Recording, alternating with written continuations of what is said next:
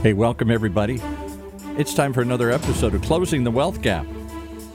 Because, well, you know, the rich are getting richer and the rest of us. So how do you close that wealth gap? How do you become part of the haves and not the have-nots? Well, let's talk to the man who has helped millions with this question. Tyrone French. How you doing, Tyrone? Paul, I'm doing pretty good. How about yourself, buddy? I'm always feeling good. I'm always looking forward to this show because you get me thinking. You get me thinking about, you don't just tell me what to do. You get me thinking about what I should do and what I'm not doing here. Well, I like the dialogue that we have because you pretty much represent the audience. I'm the everyman out there. And I'm the guy that... You'll ask me questions that a lot of times the audience won't ask. As far as, you know, the emails and the letters that I get, right. You're very specific as far as playing that devil's advocate. So I need you. I need your energy on this show. It's very much appreciated. Well, I appreciate you letting me come in because you do let us ask the questions that are on all of our minds, but we feel too dumb to ask. And another shout out to OC Talk Radio. I mean, without this platform, a lot of people wouldn't have a voice. So thank you. And from our new studio here at UC Irvine's Applied Innovation Center, we're kind of shut down mostly here these days, but spectacular new space. Hope you'll come down and check it out here, right on the campus of UC Irvine. It's just like everything else, though. You're adapting. Like you're in your studio in Irvine. I'm in my studio in Long Beach, California. And, you know, we're still making it happen. We're still making it happen. Well, what do you want to talk about today? Well, you know, this show is Closing the Wealth Gap. And, you know, staying on that theme, you know, we're in this COVID-19 thing, and it's devastating families. Yeah. And do you think it's hitting everybody evenly? I see many of the wealthy, who cares, just blowing it off like it's no big deal. They're annoyed, actually. And the average worker, like here in Orange County, in Santa Ana, whatever, the people who are manning the shelves and working at the stores, they're getting hit the hardest, not only because they're getting sick because they got to keep working, but they're more packed together and they're probably less adapted to change. Think about this. The mayor will come on TV, the mayor of Los Angeles, the governor of California will come on television, and they'll say, okay, well, we're gonna add these restrictions, and we want you to stay home, stay at home, right? But what they're not offering is the assistance for a lot of these people to stay at home. If I stay at home, how do I pay my rent? Yeah, how do I pay my car payment? Right. How do I provide food for my family? So yeah, I understand there's a pandemic out there. It's devastating. I believe that, wear a mask. I believe in that wear the mask. If you can, isolate yourself. Don't be in crowds and things like that. Like, we just had Thanksgiving. It was my wife, my daughter, and I, and we had a beautiful Thanksgiving. There you go. My mother, who's in her late 70s, the family didn't go over there and have this big Thanksgiving celebration. Because you didn't want to make her see her for next Thanksgiving. Exactly. You don't want to make her sick, and she didn't want to get sick. Absolutely. But we have this income disparity. We do.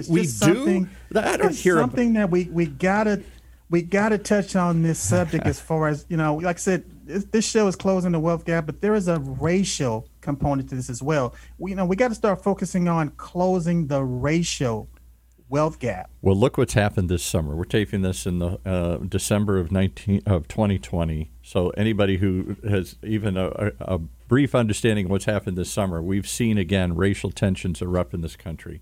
And I keep thinking, as an old white guy here who's been through the 60s and the 70s and everything, who lived through the race riots in the 60s, who lived through the race riots in L.A. after Rodney King in the 90s, a lot of talk, a lot of effort. We're going to fix this problem. Enough of this nonsense already.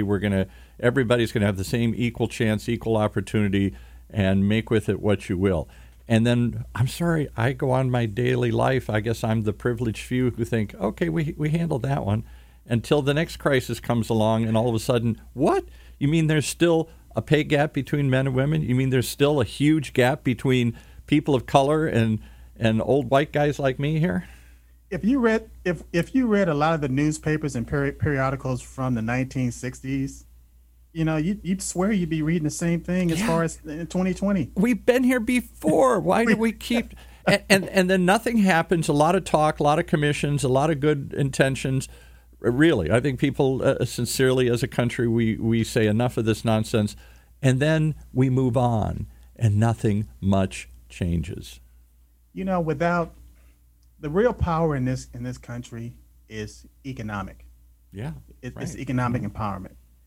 And there's a survey. That the Federal Reserve puts out every single year. Matter of fact, the 2019 Survey of Consumer Finances, right at the Federal Reserve website. This is not hidden information. This is something that is public, that every consumer, and I highly recommend you going to the Federal Reserve website, federalreserve.gov.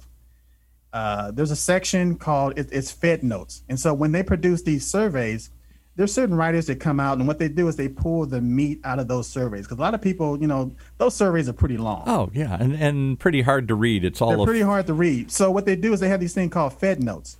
And so just September 28, 2020, I'm just going to read this out. It said disparities in wealth and race by ethnicity in 2019 based on this survey of consumer finances.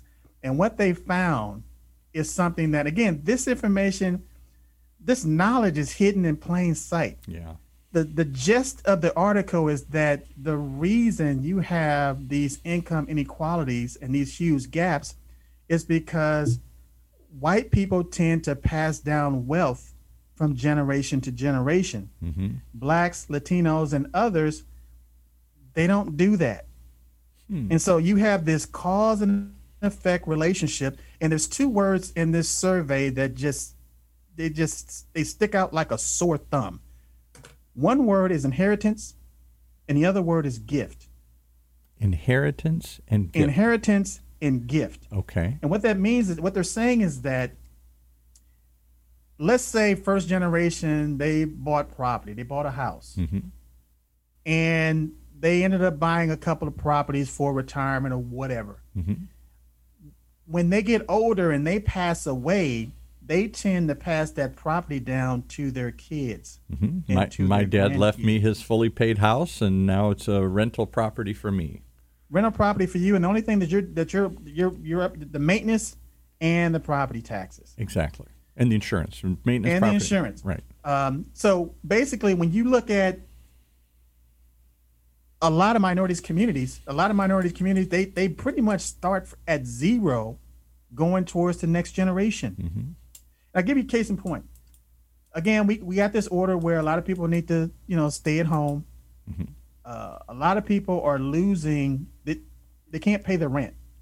And there's certain safeguards in place so that people won't be evicted. Right. But a lot of these safeguards are starting to expire. Yeah, I think the end of the year. Paul, it doesn't mean that they're not obligated to pay that rent. Exactly. They just can't kick you out right now.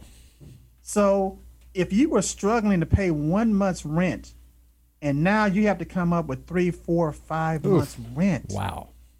That's going to be a huge problem. Right. A huge problem. Particularly if you don't have the reserves to draw upon. Not everybody. I don't know what the statistic is, but it's always shocking. It's like 70 or 80% of Americans can't make it a couple weeks without a paycheck. Exactly. Meaning that they only have, based on an emergency reserve, they only got about $500 or $400 set aside just for an emergency. Right, yeah. And life is filled with emergencies. You break your leg, something happens, you lose your job, a hurricane hits, something horrible happens, and you have to survive for a while without a paycheck. COVID has made that plainly clear. Now we've become creative on how we can work from home, how we can telecommute, how we can do other things. Restaurants are trying to serve outdoors in the parking lot and do more deliveries. So we're very creative when it comes to doing this. But the bottom line is you got to have some reserves in your life. And so many people that you're talking to and about simply don't. And think about this, Paul. Let's say, again, now you're stressed out about paying your rent that you don't have.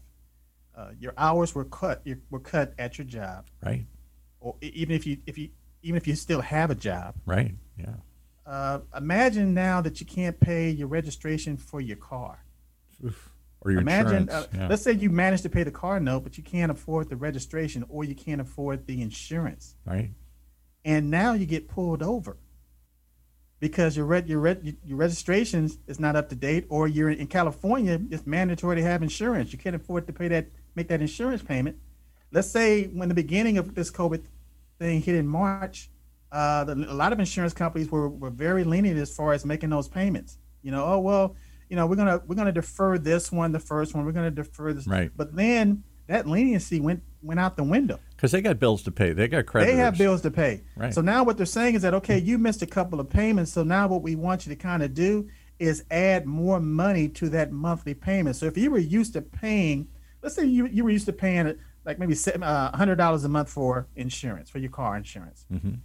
Now, all of a sudden, because you deferred a few payments, now that payment went up to $150 a month, $175 a month. And explain this to me. I've never understood this. Okay, so I went through this myself. I had a crisis in my life back in the Great Recession. My business went under. I wasn't in radio at the time. I had a PR firm, and all my clients dried up and went away. And suddenly, I shut down the business and went home. And suddenly, I didn't have enough money saved. Suddenly, I'm going to lose my house, and I'm not making my payments on my house, and bad things are happening. And I had built up way too much credit card debt during the good times, something foolishly, I only did that one time in my life. And so now I got a double problem. I got the normal bills, no income to pay the normal bills, and I got all these extra bills. Now, when I was making the money, I could sustain the debt. But the minute I lost some of that money, or all of that money, that income, I couldn't sustain the debt that I built up. I couldn't even tell you what I bought. But the $10,000 went to $20,000 on the credit cards pretty fast because I wasn't paying the interest. Right. And here's my question. So instead of saying to me, I see you're struggling, Mr. Roberts, why don't we work something out? They said, Mr. Roberts, you're late on your payments. That good credit that you had where we only gave you, 8%, 10% on the credit card, it's now doubled. Your interest is now 20% on the debt. I said, you're like a loan shark. I said, if I couldn't pay you 10%, how the hell do you think I'm going to pay you 20%? Exactly. And it turned into a multiplication. And do you know that debt? I think I had $10,000 or $20,000 in a credit card. After a year or two, this sounds hard to believe, and not just because I borrowed some more money, it got up to like $50,000. Yes.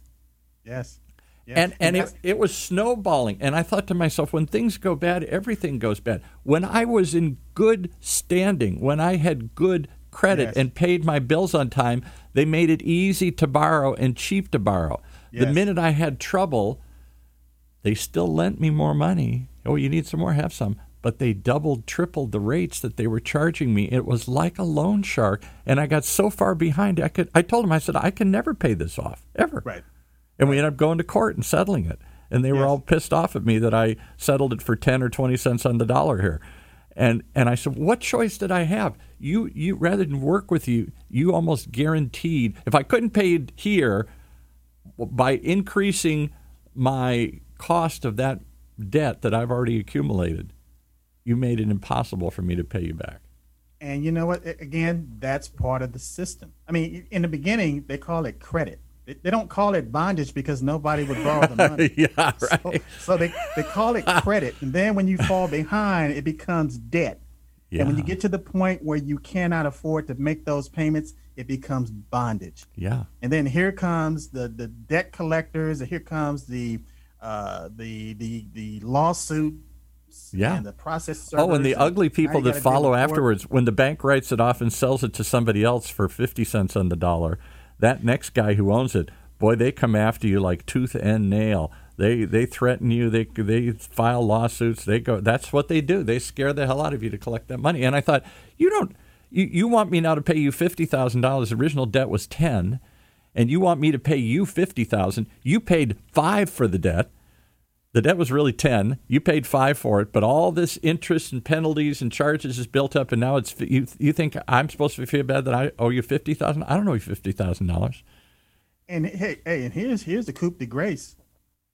When all that's said and done, that money that you borrowed that you never paid back, right? That original creditor wrote off, right? Now here comes the IRS because that was income. Yeah, right. Another whammy. Oh yeah, thank you because they wrote it off. Thank you. Now you got an extra $40,000 this year. Where? I don't have it. Oh, well, because they forgave the debt. And I said it was all funny money. I borrowed $10,000 and suddenly I owe $50,000. Why? So it goes back. It goes back to having that reserve. Remember, there was a story in the Bible about Joseph.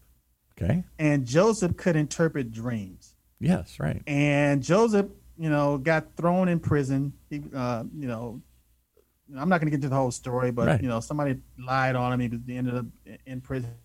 First of all, his brothers left him for dead. Then he became a slave. Then he found himself in a prison in Egypt. So he was just having a bad time. He was having a bad day. But, everything happens for a reason. So just so happens the person that was in jail with, in prison with, had an audience with the king. And, come to find out, hey, I know this person, the king had a dream, couldn't interpret the dream. All of the wise people around him couldn't interpret the dream. And all of a sudden it's like, hey, there's a guy in your jail, in your cell, that can interpret this dream for you. Well, they summoned Joseph, and Joseph listens to the dream, and because he's a man of God, he was able to interpret the dream, letting him know that, hey, look, the fat calves are when there's time of plenty. Yeah. But there's going to be a time when those lean calves are going to try to eat the fat ones because that's going to be a drought. Right. So you're going to have 7 years of plenty, and then you're going to have 7 years of drought. And what Egypt did was they started loading up on grain because they was foretold to them that a drought was coming. Mm-hmm. If more Americans would look at our business cycle and understand that it's a feast and famine cycle, that in times of feasting, that's when you're supposed to pull your reserves in. And in times of the drought, that's when you begin to use those reserves to get through that period. Seems so simple that people knew it long ago. And again, these are just stories that are in the Bible that people think have these religious undertones. No, these are principles saying, hey, look, in good times, store up because the bad times are coming. Yeah. They're coming. But so we don't, good times we blow it and spend it, and the bad times we ain't got it. Yeah, and so the moral of the story is that Egypt became one of the richest nations in that area because everybody from around needed food. Yeah. And they were trading everything that they could, gold, property, cattle, just to get those goods. And the moral of the story is that David ended up being the number two person in Egypt. And, his family, the ones that left him for dead, ended up having to come to him for grain. Well, we're coming at the end of our first episode here. We've teased what we're going to talk about in the second one. The fact of the matter is not just that all of us have an obligation to save during the good times and be prepared for the famine that may come ahead, the COVID, the unexpected crisis that we need to call upon our reserves, something we don't.